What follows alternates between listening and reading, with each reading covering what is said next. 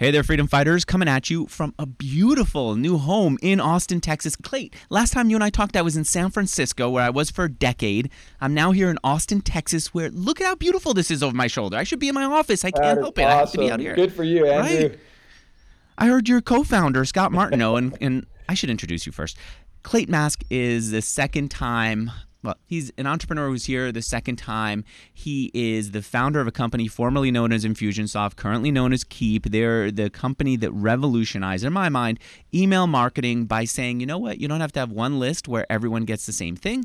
We're going to have a list with tags, and then you could decide what happens to people based on tags. If they bought, tag them as customers so they don't get an email telling them that there's a discount on the purchase, which is an awful thing to send to someone. Anyway, he did that, changed the name from Infusionsoft to Keap. I want to find out about it because, frankly, I'm a little confused about it. And most recently, he co-authored a book called Conquer the Chaos, How to Grow a Successful Small Business Without Going Crazy. I'm here to talk to him about the growth stage. Last time we talked about how he started the company. I feel like as a customer of his, it has been a little confusing for me. And I don't understand what's going on internally at the company as they've grown. And I also am curious, like, what's working, what's not? How do you go from a small business to what I feel is a huge company right now without going crazy yourself? And how do you get to that level? We could do it all thanks to two sponsors. I'll just rush through this and say, first sponsor, if you're hiring developers, go to lemon.io/Mixergy. The second, I want you to consider investing in art. Later on, I'll tell you about Masterworks. But first, Clay, here's what I was getting at. Your co-founder, Scott Martineau, also moved from the city to the country. What's his experience like? Yeah, he's loving it too. He's just like you. I think COVID helped him see that he could Mm-hmm. work, he could be anywhere and be a major contributor to Keap. And so that's what he does. In fact, I just got off a call with him a few minutes ago looking at some cool new stuff that we're about to introduce to customers. So he's doing his thing and having a blast, but is 700 or 800 miles away. So I've got acres here. The other day, we had horses and ponies here for my kid's birthday party. We got anyway, it's been pretty awesome. awesome. Have you gone remote now because of COVID? Yeah, the company is mostly remote. What we do is on Wednesdays we come in so that we can connect, collaborate, have a little bit better experience. But not everybody is here local. So obviously people who live out of state are not coming into the office on Wednesdays. But generally we connect on Wednesdays, and then almost everybody is remote the other days of the week. What's your revenue right now? Yeah, we're about 100 million. 100 million. Profitable? Mm-hmm. Yep, we are. And you took on some private equity. I'm assuming you sold some part of your stake in the business so that you have a little bit of money taken off the table. Am I right about that? Yeah, we did that each time we raised capital along the way. That was several years ago, though, was the last time we raised capital, and now we operate profitably. So, as a customer, I'm a little confused. I want to know how you got to this stage, how you went from small business to large business, but I'm confused. Is a company called officially Keap and Infusionsoft is the software I have? What's the deal? What's going on there? Yeah. The short answer is the company is Keap, and the product you have is our Max product that was formerly called Infusionsoft. So we used to be called Infusionsoft. I'll explain to you that it's a little. I know it is a little confusing, and for a lot of people, it's like, wait, well, I thought it was Infusionsoft. It's Keap. You have Keap, and you have the Max version of it. So let me explain. We grew the business to about 7 million before we took on outside capital, and then we had a vision to grow and be the leaders in marketing automation for small business, and we knew that we needed capital to do that. So we raised capital. By the way, that distinction is important because a lot of people think that we raised capital from the very beginning. We didn't. We did just like our customers do. We operated a profitable bootstrapped business. But when we realized that we needed to grow faster in order to achieve our goals and the way it is in technology, you've got to move. You got to move quickly. So we raised capital and we grew the business. And then we got to a point where we recognized Infusionsoft was indeed the leaders in marketing automation, but it was a little bit more sophisticated than many small businesses needed. And we could see that. And we got asked over and over and over, can you just come out with a light version of your software? We need a light version. Mm-hmm. Isn't there an Infusionsoft Lite? And we we started to work on that a few years ago, and it was really challenging. And it was challenging to have our flagship product of Infusionsoft and trying to create a light product. So I brought in some people who had great experience building easy to use software for small businesses. But unfortunately, their views of what a light version should be were very different than mine and my co-founders' views. And the investors that we had brought on board believed that those outside folks we had brought in were probably right, and we as co-founders were probably not right. And so we went through a period where, for about 3 years, the flagship product of Infusionsoft that you know and have used was really not being focused on. Instead, this light version was being focused on, but it was being focused on in a way that really was not aligned with what we do to help our customers grow by automating their follow-up. And so we went through a really tough 3-year period there. And then a couple of years ago, I got the reins back just before COVID hit. And then we worked our way through COVID, and we started to make progress. And what we did is we took that light version, which I'm very grateful to those outside leaders for, because they helped us create an easy mobile first way for our customers to do their CRM. And we brought the marketing automation into it. So what they did is they created a simple CRM. We knew and know that the secret sauce is not just the simple CRM. The secret sauce is the automated follow-up. And that's what grows small businesses. So we've spent the last year plus creating what needed to be as a light version of Infusionsoft. Now, the name, what happened was before we get into the name, I'm still confused. So I'm hearing you say your customers were confused by how powerful Infusionsoft was and how many features, and I totally get that. I have found that it's complicated, and in past interviews, guests have said it's called Confusionsoft. I get it. Yeah, it has the features, but it also has a lot of them. So you said we're going to go simpler. You brought people in. They had an idea for what to do. You disagreed. Your investors thought they were right. You then finally decided, you know what, maybe they are right. Let's launch it. Is that what you launched and is now called Keap? And the higher level of it is what I have. And then there's Infusionsoft that has, I still don't understand, actually, to be honest with you. Yeah, I'll finish, and I hope you'll understand afterward. Okay. What they created was a very simple CRM, and we called it Keap. Mm-hmm. What Infusionsoft was very powerful sales and marketing automation. The two were very separate under that prior leadership team. When I got the reins back, I said, okay, we're going to take that simple CRM that's got a beautiful modern experience with mobile first, but we're going to put the secret sauce of Infusionsoft into that simple experience in a light way. In other words, we're going to make Keap Infusionsoft light.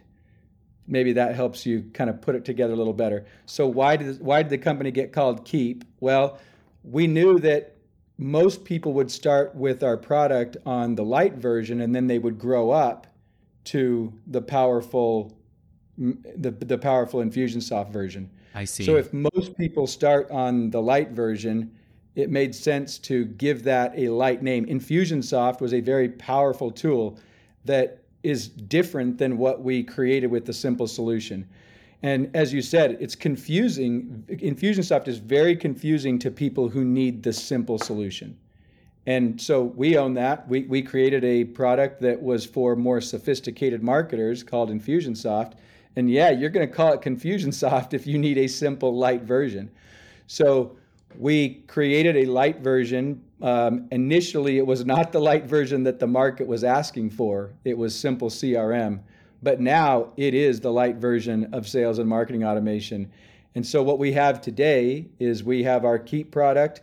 We have a pro version, and then we have our Max edition, which is formerly known as Infusionsoft. But we call the company Keap because the spirit of Infusionsoft and the spirit of what we do has always been about entrepreneurs and helping them to keep going, keep serving, keep growing. You've heard me share the story of that keep going story, and that's why we call the company Keap. Would you share that story again? I find it's like fundamental to my understanding of how you got here. The one you're talking Yeah. about, the one with you and your wife at home. Yep. Yeah. So we love empowering entrepreneurs. That's the purpose. And let me clean up that last part just so you're perfectly clear.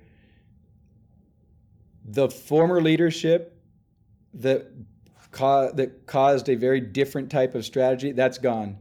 I'm back at the helm now. I have the control of the company to create the sales and marketing automation software that entrepreneurs need, and that's what we've been doing. And I'll share with you after we tell the story. I'll talk about some of the things that we're doing that made us the pioneer in the industry, and are enabling us to lead by delivering the automation that entrepreneurs need. So the spirit of entrepreneurship is what drives this company. We had a little 3-year detour there. It was pretty tough, to be totally blunt, but that's a conversation for another day. And that spirit of entrepreneurship is what we love to empower and ignite. And the reason we love it so much is we've lived it, we understand it. It's how we were born. We didn't go raise a bunch of venture capital from the beginning. Our days were very challenging. The first 3 years of the business were a total struggle. And my partners and I, at times during that period of time, wanted to quit, wanted to be done, but we had personal guarantees and couldn't. And we were very overwhelmed by the struggles of trying to make the business work. The turning point for me personally was when we started to use our product to automate the follow-up with our prospects and customers. And there's a whole story about that, but I had gotten to a point about a year and a half to it was about 18 to 20 months into the business when we started to use the automation that we had created, a very early version of what we have today. But we started to use that, and I saw the magic of following up automatically with prospects and converting them. And so I became very convicted and convinced that this was going to be successful. But unfortunately, a year and a half of struggling like crazy to keep the lights on in the business had caused credit card debt to rack up. It had caused a lot of business debt. And so as our business started to have some success, it wasn't yet translating into take-home pay and success financially for my family. So the scenario was we were about 2 years into the business, maybe a little longer than 2 years. You've got to understand the context. I had four kids. Sharice and I had 4 kids at the time.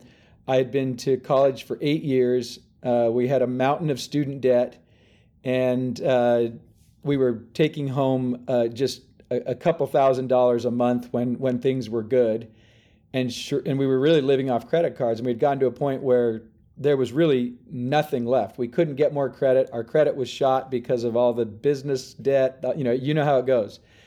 And yet I knew that what we had on our hands in terms of our product, that it was game changing. And I was seeing the benefits. And I would tell Sharice all the time, she would say, "Hey, this is not working. You've got to do something different." And I would say, "Hun, it is getting better. I'm telling you, it's getting better. We're making sales. Our customers are using the software, and you're growing. I can see it." And meanwhile, though, she was not able to get food, right? From what I remember, exactly. You had to look outside your immediate family to get food. What was it? Her family was bringing food in for you, so you my could. parents would do a Costco run and bring things to us sometimes, and yeah, it was bad. Mm-hmm. And I truly was delusional. Most entrepreneurs have a stage in certain times where they have to block out the reality in order to create what they're doing, because any sane person would say, "You're crazy. You can't do that." And so you actually do get a little delusional, and every creator has times where they have to do that. And it's very hard to live with that person during those times, especially if that person is the breadwinner and there are 4 kids. And so my wife had every reason to say, "This is not working. You have to go get a real job." And she'd been saying that for several months, and I had been able to convince her each time that, "Hey, the business is getting better. Just hang in there, hang in there." Well, she finally one night, we had a very intense conversation. There were tears on both sides, and because I knew it was going to work, and yet I couldn't help her see it, and truthfully, she had no reason to see it. And so I just said, she said, "You have to promise me you will go look for a job tomorrow. When you go to the office, look for a job." And I had recognized that this was not going to end any other way. And I said, okay, I'll look for a job when I go tomorrow. Well, the next day I got to the office, and as happens to all of us as entrepreneurs, the work envelops us. I got into my thing, and before I knew it, it was 6 o'clock and time to go home. And I got in my car, and I kind of was panic struck. I was like, oh shoot, I have not done what I said I would do in looking for a job. And I felt bad about that. And I was worried about what Charisse would say. And the whole 20-minute drive home, I was just like, crap, I don't know what I'm going to say. And I was worried. I was worried about, because it was so intense and so hard at home and had been for a long time. We were about 2.5 years into the business at this point. And so I walked into the house that day, and I walked into the room where she was, and she turned around and she said, "Did you look for a job today?" And I shook my head and I said, "No." And I kind of braced for what was coming. And she walked over to me and she just gave me a huge hug. And she held on to me really tight.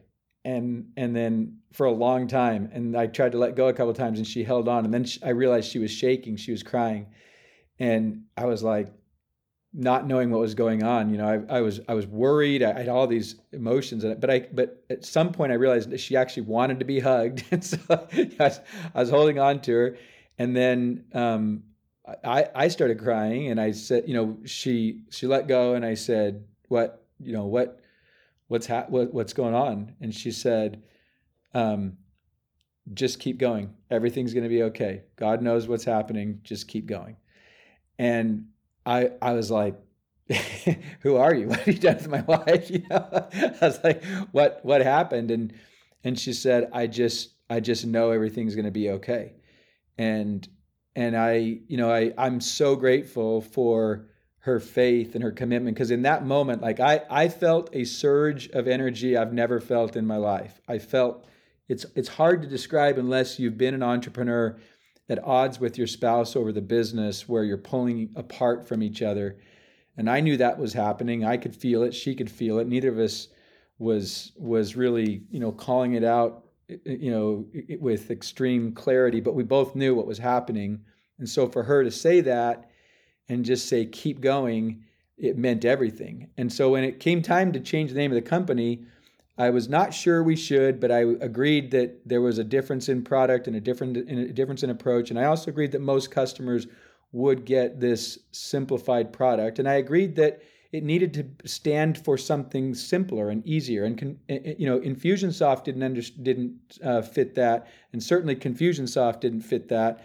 And so I was like, no, let's name it something simple. And let's speak to the spirit of entrepreneurship, which is to keep going, the perseverance, the grit, the tenacity. I've experienced it. Every successful entrepreneur has experienced it. Every struggling entrepreneur needs it. And that's what we stand for.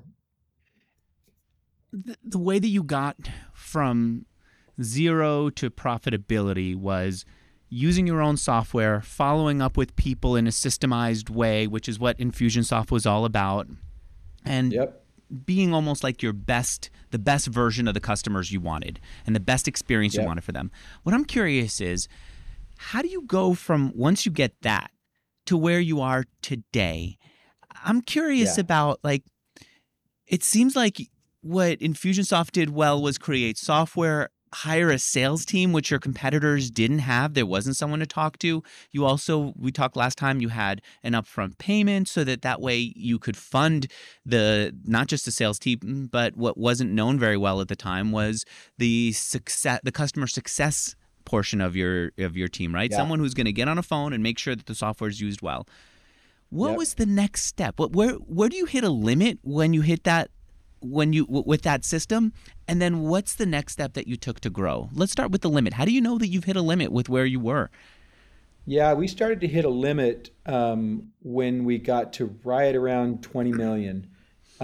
We had about, probably 150 employees at the time. Mm-hmm. And we started to kind of hit a ceiling where our systems were, we we were struggling with our systems. We were struggling with some of the process, the people. What does that mean? Can you give me a specific example? I've heard a lot that at certain milestones, things just break. It's almost like you're creating a whole new company.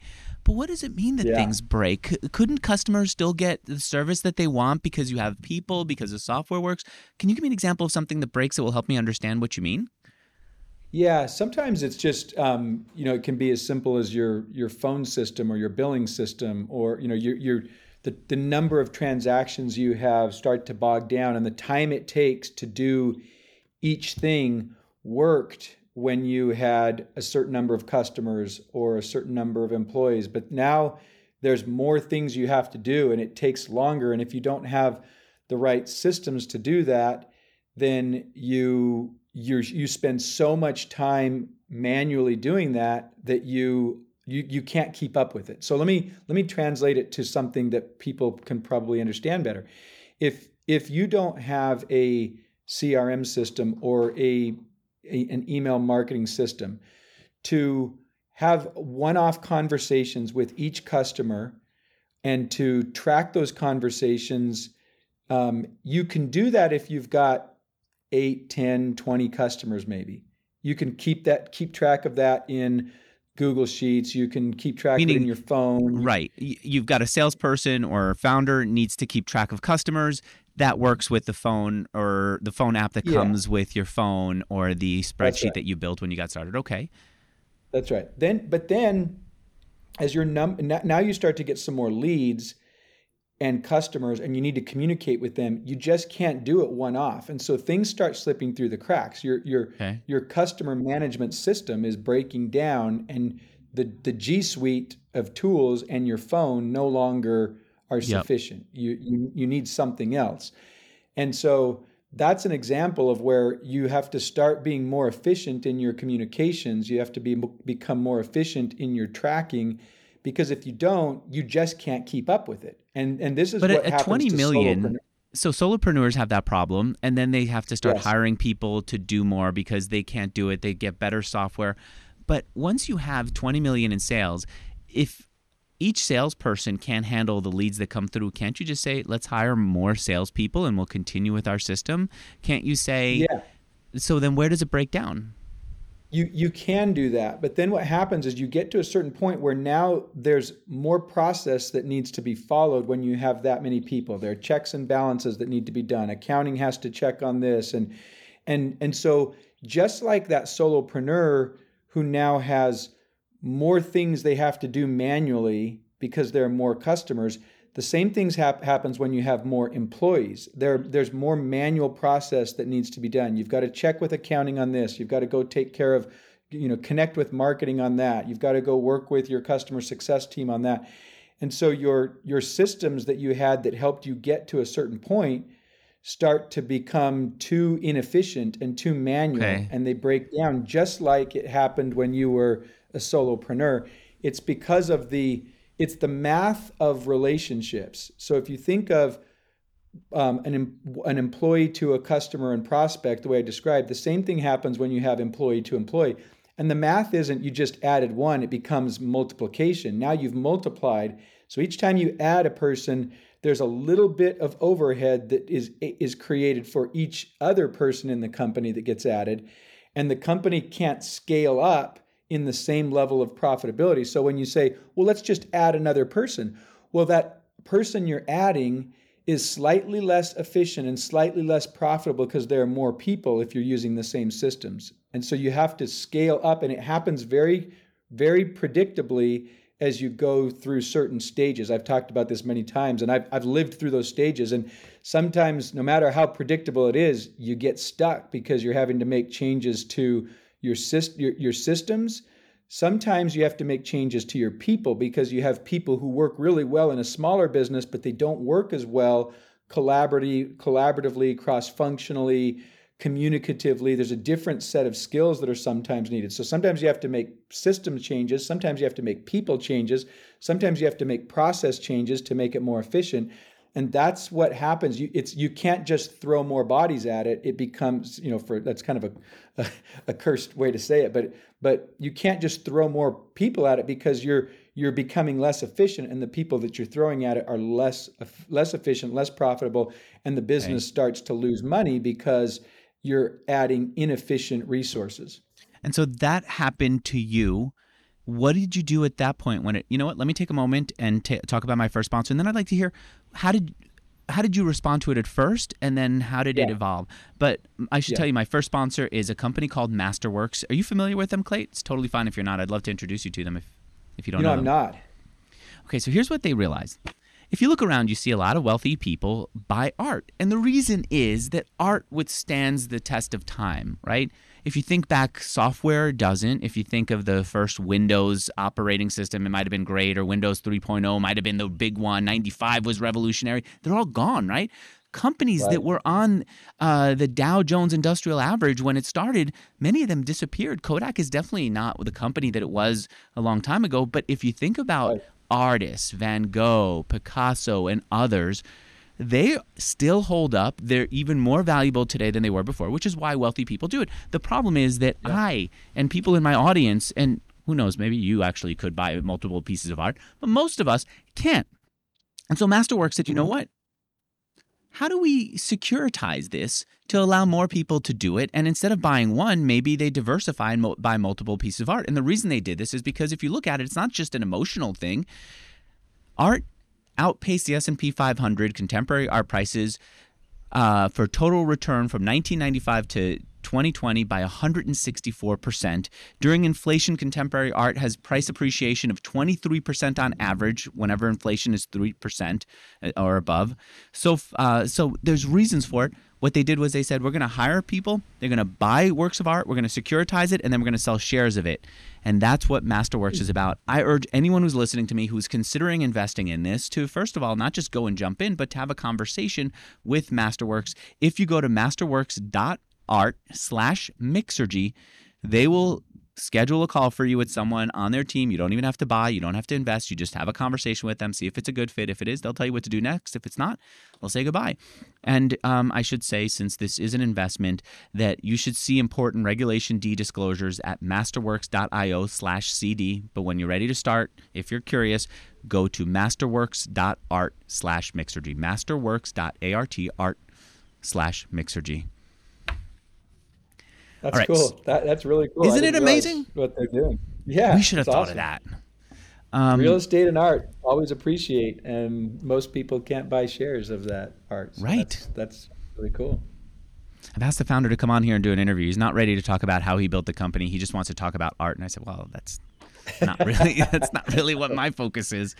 Um, so then what's the first thing that you did? You're running Infusionsoft. You're starting to have all these things break down.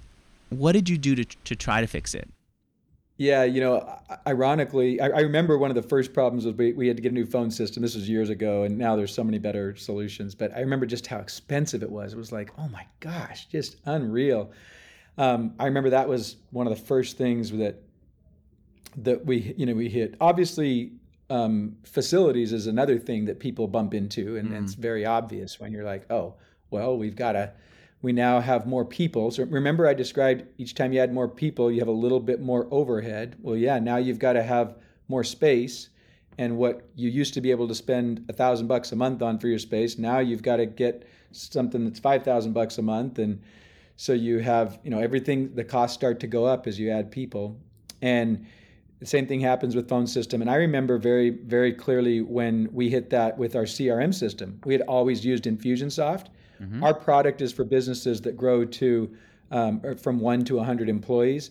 We were well past that. We were about 150, and we were feeling the pain of it. And we had a choice. We could either change our strategic focus as a company and begin to serve bigger businesses so that we could use our software, or we could stay true to our core of helping small businesses grow and recognize that we needed to use something different. That was a really hard, painful decision that took about a year for me to finally come around to, because I didn't want to do it, but I started to see the challenges of what was happening. Wait, Clay, And you're I saying finally recognized you outgrew your own software, just like you outgrow the that's office right. space that you have. You outgrew your own software, and you had to swallow hard and then say, okay, we are not going to be using Infusionsoft to manage our customer database anymore, and we're switching to Salesforce. Exactly. That was Wow. a painful, hard decision, but that's exactly what we had to do. And I recognized eventually that software companies who do something for small businesses or medium-sized businesses and they become big, they have to use something else. Um, you know, Intuit's not running their finance and accounting on QuickBooks, and I got to the point where I just had to swallow hard and say, okay, we need to do that. But it was painful, and I will tell you that most of our customers who are spared from having to go to a much more expensive, much more complex system. I've had customers who went to Salesforce and came back and said, people who call this Confusionsoft have no idea. And I said, yes, I know, I understand. It's a perspective, and if you haven't the need for it, then it's going to look really confusing. But when you go to a much larger system, you realize, oh my gosh, that's tough. And you now are in the place of calling Salesforce Confusionsoft. So we experienced some of that same thing, and we bit the bullet and had to spend. It's just very expensive too. That's the other thing, is you spend so much more money. You have to hire people for it, a team of people to run it. It's just there's a lot to it. So What else anyway, that was what an did you do that example of us. wasn't working as far as transition? When you had to transition, what failed? What broke as you were trying to fix it? Oh gosh, so much of the automation that we did. There's just Keap is an amazing automation platform. People sometimes don't realize, or they take it for granted. Or maybe they're just not using all the capabilities of it. But we couldn't automate in the same ways, and we couldn't do it quickly. And it's a Keap, whether you're using the Max edition that you have, or whatever edition you're using, you have automation capabilities that you can do very quickly, designed for small businesses to automate the follow up, and it was just much harder. We had to get other tools to plug into it that were very expensive, and so it's just the challenge of software. And I hear my customers say a lot of the similar things, but without an extra zero or two added at the end. So that makes it extra painful. Okay. What about for growth, for finding new customers? I love how in your book you say people who say that word of mouth is how they're going to get new customers are basically saying we have no way to get new customers. Yeah, What yeah. happens to what did you do to allow yourselves to grow beyond where you were? What new marketing channels did you open up? What new techniques worked? We always had a marketing mindset from the very early Hmm. days, and we were willing to invest and make mistakes. Even in those very early days where we were taking home $2,000 or $3,000 a month, we were investing $5,000 a month on pay-per-click advertising.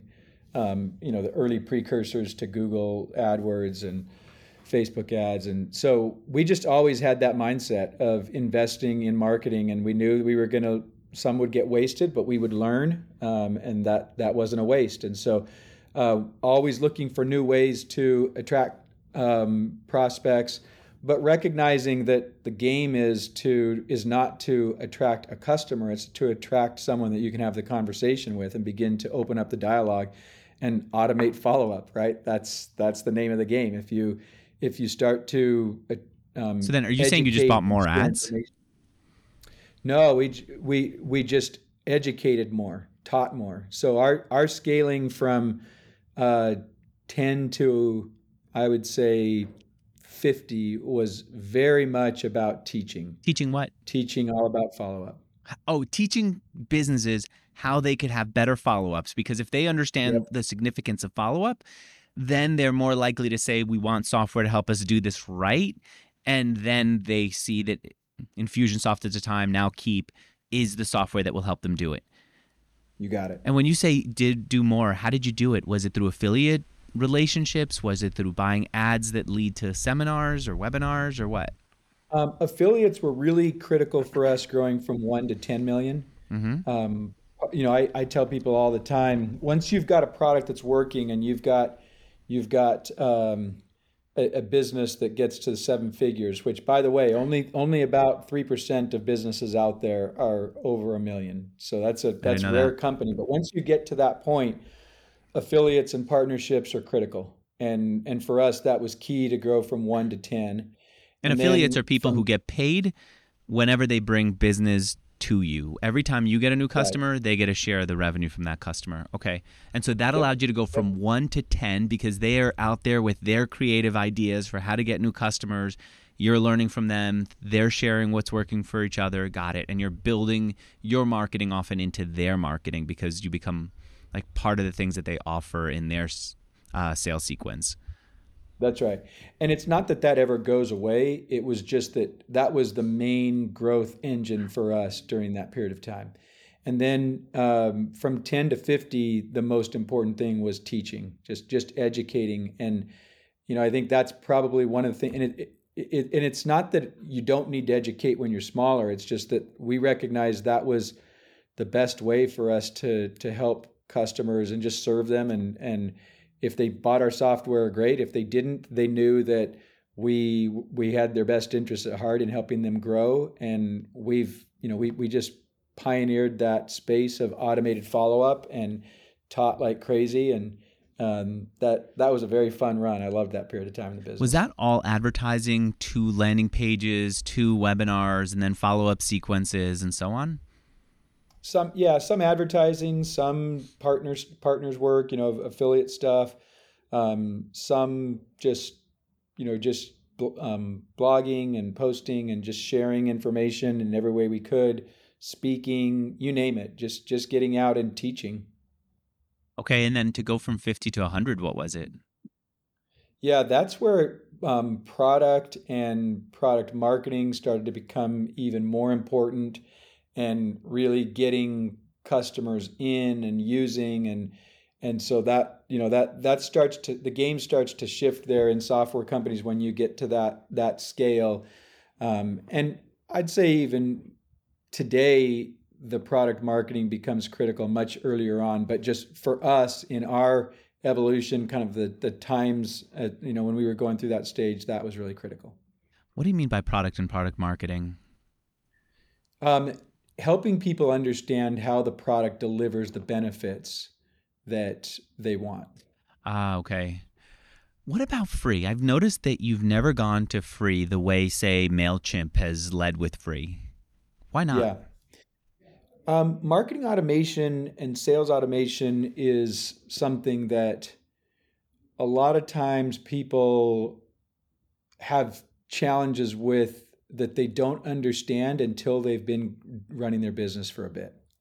And so we've toyed with free on a number of different occasions, but what happens is most of those customers, they don't know what they don't know, and the work to try to help them understand it is better left to the market and to the real world. And then once they realize what they need and what they're missing, they appreciate automation and they appreciate that what they need to do to make it successful. So we've always been a premium product for serious entrepreneurs, and that is the way we position. That's the way that we stay focused. And when we get off of that, we don't serve our customers best. We serve our customers best when we stay focused on those customers who are serious about growing. They're serious about following up and improving their business, and they need automation versus early stage businesses that are just getting started.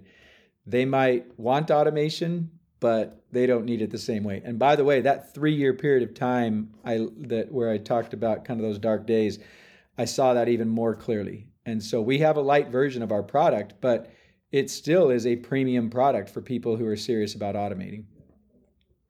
Have you considered buying one of the smaller competitors, the the kind of software that your customers would use before they're ready to sign up for Keap? Yeah, we did. We considered that in the past. We haven't for some time. I think it's a nice idea. It's hard to put into practice. It's hard to actually implement it. And so we bought a social media company many years ago with that notion. It's just really tough to do. And so we're staying focused on our core and serving the customers that want to automate their business, automate their follow up. What do you mean? What's the social media company that you bought, and what was the trouble with it? I didn't realize that. It was called Grow Social. It was many years ago, and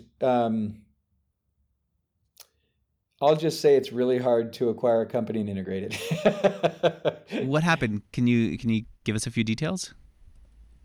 It didn't work.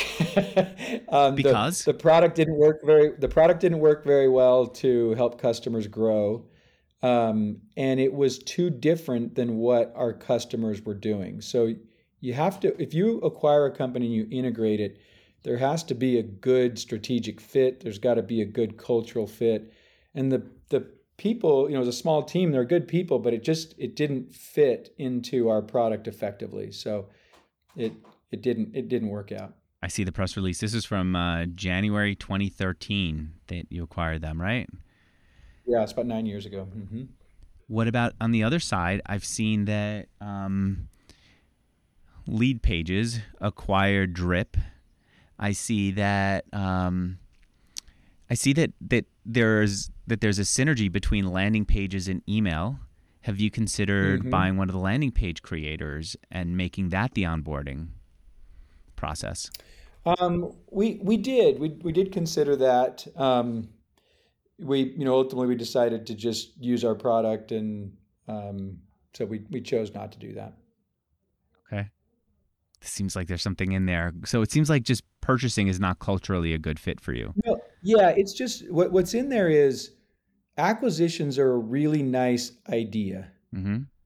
Doing them and making them work is very expensive. It's much more challenging. And so, particularly in the world of technology, when people are trying to create something to get sold, you're going to buy a bunch of problems. I'd rather just have my own problems and work those problems.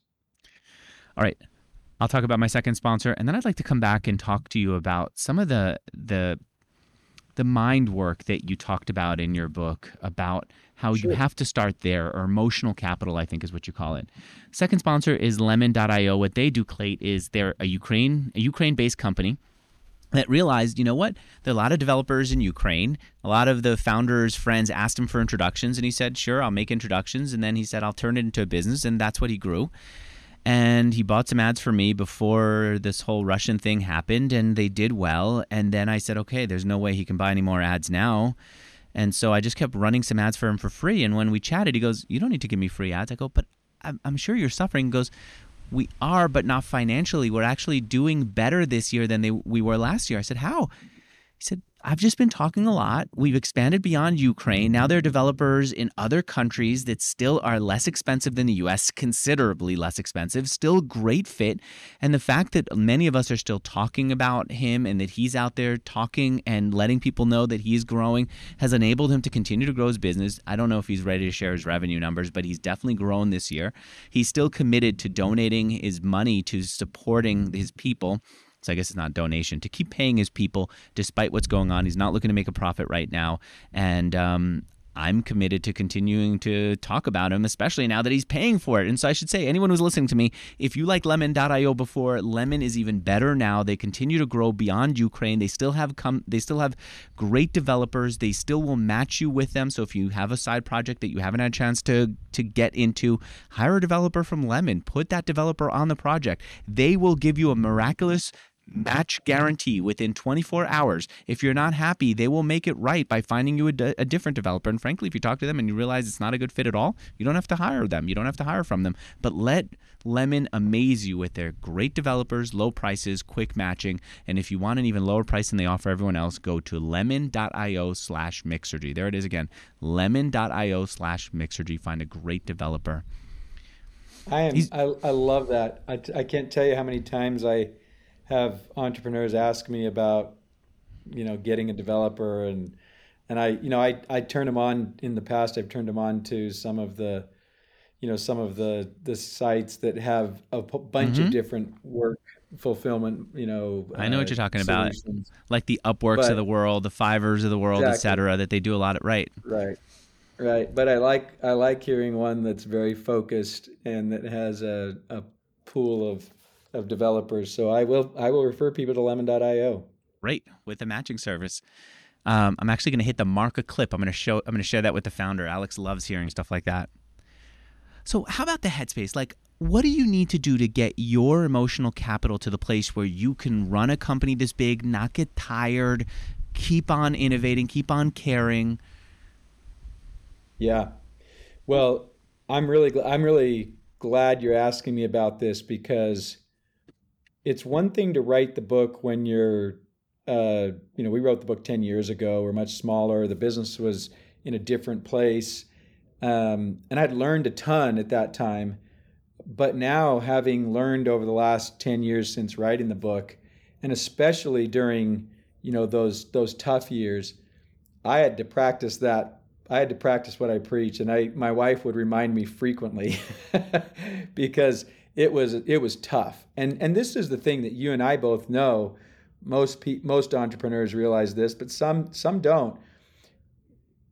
There's never an arrival point where suddenly things are easy.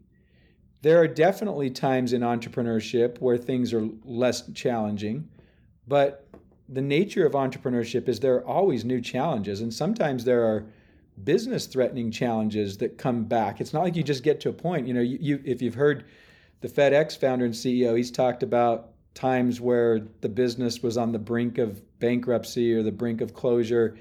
Certainly, if you look at some of the challenges that major companies have been through during COVID, you don't get to this place where suddenly, oh, everything's easy and amazing. That's just not the way it is. The market changes, the economy changes, consumer interests change, technology change, everything changes. And so that's part of what's so dang fun about being an entrepreneur. But it also is what makes it absolutely necessary that we as entrepreneurs manage what's going on in our minds and So what's going on in how our do you do that? emotions. So I talk about this quite a bit in the book, and I've lived it. I've lived it in a bunch of different phases of this business. You'd first of all recognize a fundamental truth, and that some people will say this, or that some people will say, "Oh, I've heard this before." I have studied this for decades, and it is absolutely true that our thoughts become our words, and our words then form our beliefs. And beliefs are not just thoughts. Beliefs have emotion wrapped around them in a way that has us holding on to something. And then our actions come out of our beliefs. And then the actions are what determine our outcomes, our goals, our achievements, etc. But you have to understand that how true that is. If you just hear it as a nice platitude, thoughts become words, become beliefs, become actions, become our habits, our outcomes and habits. My dad told me that when I was a teenager, and I rolled my eyes and was like, whatever. And then when I got into the business, I recognized, and my dad was a big positive mental attitude guy. And he was a teacher who in the summertime would teach in order to supplement his teacher's income, he would teach various success courses. And so he's big into positive mental attitude. And as a teenager, I was like, whatever, Dad, I didn't want to listen to it. But when and then I went to 8 years of college and I thought I was so smart. And then I started into entrepreneurship and I got my butt kicked. And I was like, wow, this is really hard. All the things I learned in school don't seem to apply. And when I was really going through tough challenges in the early stages of this business, I began to remember the things my dad talked about with positive mental attitude. And I remember in particular him telling me this book called The Power of Positive Thinking, which is one of my all-time favorites. And I started the very intentional work on my mind and controlling my thoughts and managing my words that can then turn into emotional beliefs that then, as I've come to recognize, absolutely drive our behaviors. Human beings are very rational. We don't take behaviors unless we believe that the behavior is worth it to take. And so this all happens subconsciously, but if we have a deep-seated belief that's born out of thoughts we have that we entertain over time, and then we rehearse those thoughts through our words and talk to them in our minds to ourselves, and even worse, when we begin to talk to them to others. If those thoughts are toxic thoughts, we will have negative beliefs that we have a bunch of emotion around, and our behaviors will not lead us to the goals that we think that we are going to achieve. It'll never happen. It only happens if we reverse that and we change our thoughts, and we are the thinker of our thoughts. And anybody who tells you otherwise is full of crap. Thoughts do enter our minds, but we decide what stays there and how we think about them, and then we accentuate those thoughts with words. And so if we begin to speak, I can listen to a couple, I can listen to an entrepreneur, I can listen to an employee, and I can tell what's going to happen in their lives by what they're saying. And you can too. Most of us just don't stop and How think do you about control your thoughts? I wrote down that that's one of the phrases that you used. I get that there are a lot of thoughts, and that what we think about, and then I like your next step is what we talk about then becomes who we are. But how do you control your thoughts? How do you personally, Clate, do it? Yeah. So you notice when a thought comes into your mind. Notice is the key word. Notice that it's coming in, okay? You notice that a thought comes in that may not be a powerful thought. And we all have them thousands of times a day. But you notice it and you say, okay, I see that. And you call it out. You understand what that is. And you don't allow it to just stay in your mind. If that's not a useful thought, as my coach says, if it's not useful to you, then you turn it around. You change it. You reshape that thought. A lot of times, here's a simple example. I walk past my wife and she looks at what I'm wearing and kind of raises an eyebrow. Very easy for me to be like, why is she always criticizing what I wear? Right. And as soon as I have that thought, and especially if I start to give words to it, that's not going to be a positive experience for me and my wife. And so when I have that thought, I have a choice. I can either say, try to just push it aside. I can say, why'd you look at me that way? Or I can say, just give her the benefit of the doubt and say, oh, she probably was wondering, why I was wearing red again 2 days in a row. No big deal. But I tell myself that, so it you actually have to dissipates. Actively tell yourself. So she comes in, and this happens with my wife. Before we go see friends, I think she gets nervous sometimes. And so she might say, I don't think that shirt looks good on you. You shouldn't wear it. I go, well, it's too late. We're about to go in and see them. And in my head, I think she's being critical. What you're saying is, I like the smile of recognition. You're saying, don't just say, I shouldn't be thinking that. Replace the thought with what? With she cares about what I look like. Something. So it's not enough to say stop thinking that it's not useful. I have to find a way and to replace the thought. Yes. Okay. And that's exactly it. If you just try to push the thought out of your mind, that can work a certain number of times, but eventually you've got no more place to store those things. They're actually there. Okay. So you have to change the thought. And the most successful change is to do a complete 180 and say something like, oh, she loves what I'm wearing. Well, most of the time, our rational minds won't let us do a complete 180. So you just have to modify it a little bit. And if you just modify it slightly to say, oh, she cares about what I'm wearing. Or, oh, it might be that she just thinks I'm wearing red 2 days in a row. Or, oh, I saw she raised her eyebrow, but she's probably just having a hard time today. Or there's 100 ways, 1,000 ways you can change a thought. And so you just get good at changing the thought a little bit so it's not a cankering thought. And that's the trick. Okay, I'm sorry to interrupt because I want to take this to the next step. So imagine that I have a thought. I can't sell to those customers. They're too big. They're outside of my customer base or the people that I'm used to, right? So first, recognize it instead of pretending that you don't have those limiting beliefs. I get that. Yes. Second, change it. Say they could be our customers, or they may not recognize what smaller businesses like us have to offer, right? So you recognize it in the moment, change it in the moment. Do you then do something, Clate, that allows you to reinforce it afterwards, or do you just change it in the moment and that's it? No, you absolutely. You turn it into a positive thing, and it can, in the example of my wife's case, it can turn into a calm conversation that gets to the heart of what we were talking about, and both of us feel great afterwards. But if I react to it and I say, why are you always criticizing what I wear? Well, we're going to have a crappy night. That's not going to go well. So So you conversation, said what it if it's exactly right. not, what if it's a thought that relates more directly to business that you've had on your own, you replace it as soon as it happens, right, with one that's more useful. Do you have any Yeah. exercise, Clate, that you go through to reinforce it, or do you just say, I've replaced it, we can move on?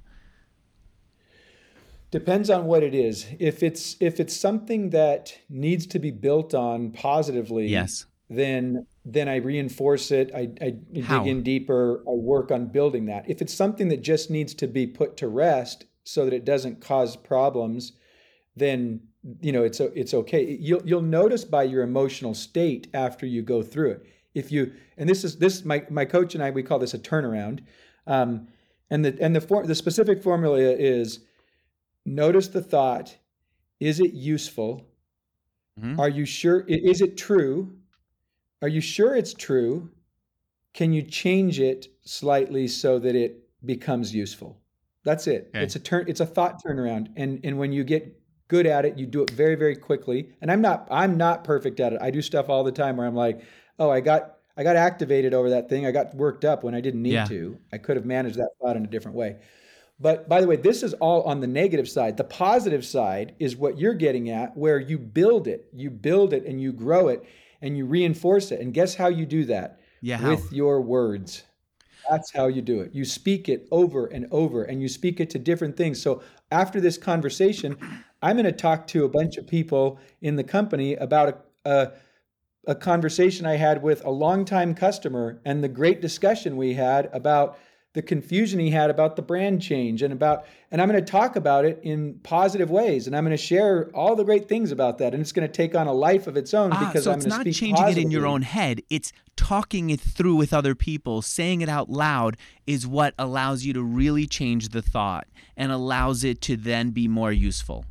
So if you, for example, said, I can't sell to enterprise at one point, I can only sell to SMBs like me, you would first of all recognize it, then change it, and then you start to talk about it to your team and say, here's why I think we could sell to enterprise. Talk to enterprise clients and say, here's why I think we could sell to you. Let's have a conversation so we can understand. So it's, am I understanding it That's right, right. Clate? Okay. Yes, All right. let's put that business thought through the turnaround formula. We can't Okay. sell to enterprises. Right.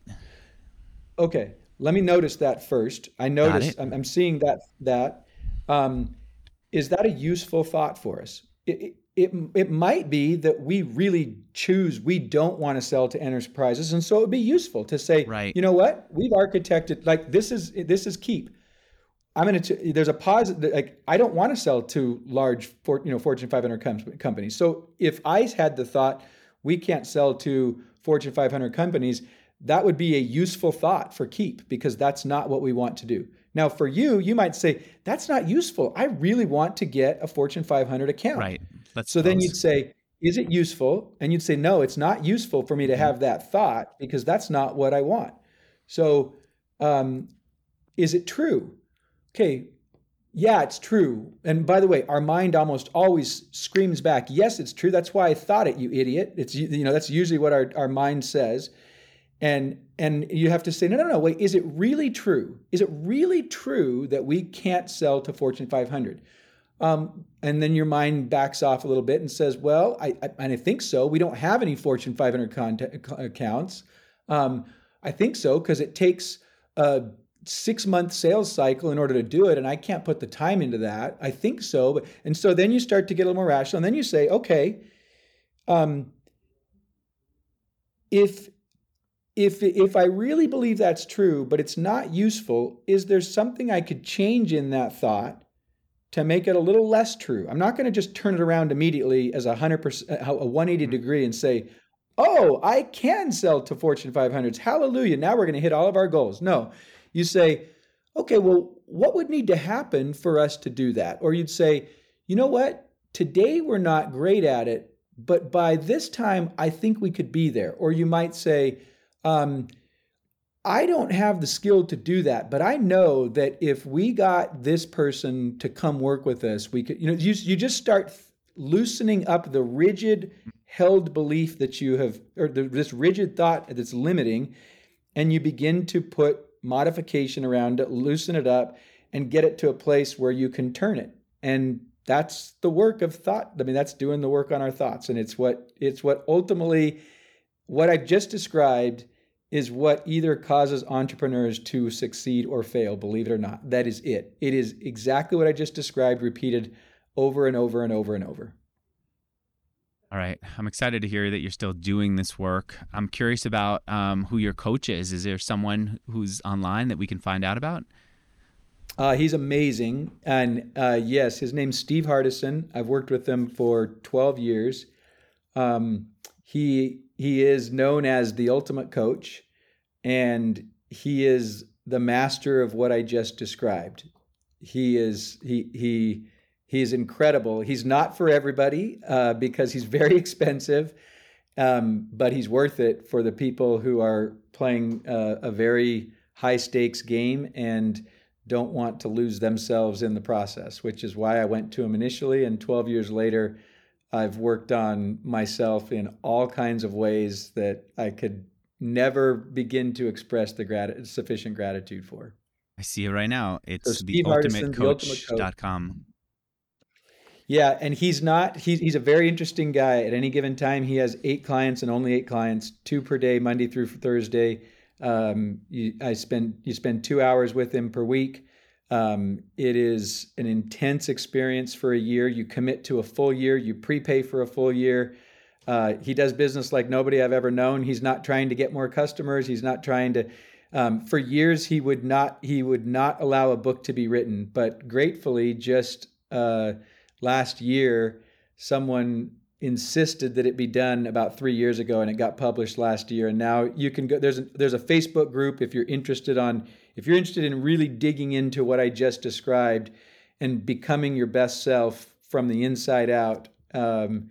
It's a pretty cool Facebook group that's out there, and he jumps in there all the time and comments. But he's not a guy that is easy to just go sign up and start working with. He didn't even write the book. I think is No. Amy Hardison his wife?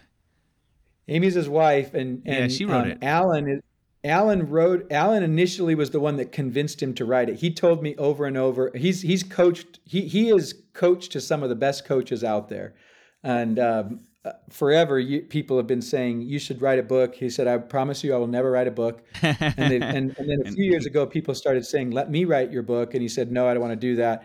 He finally relented for a bunch of different reasons, and Alan did all the research and pulled everything together, but then Amy was to be the editor, but she ended up being the actual co-author with Alan on it. I never heard of him before. I'm glad I asked that question.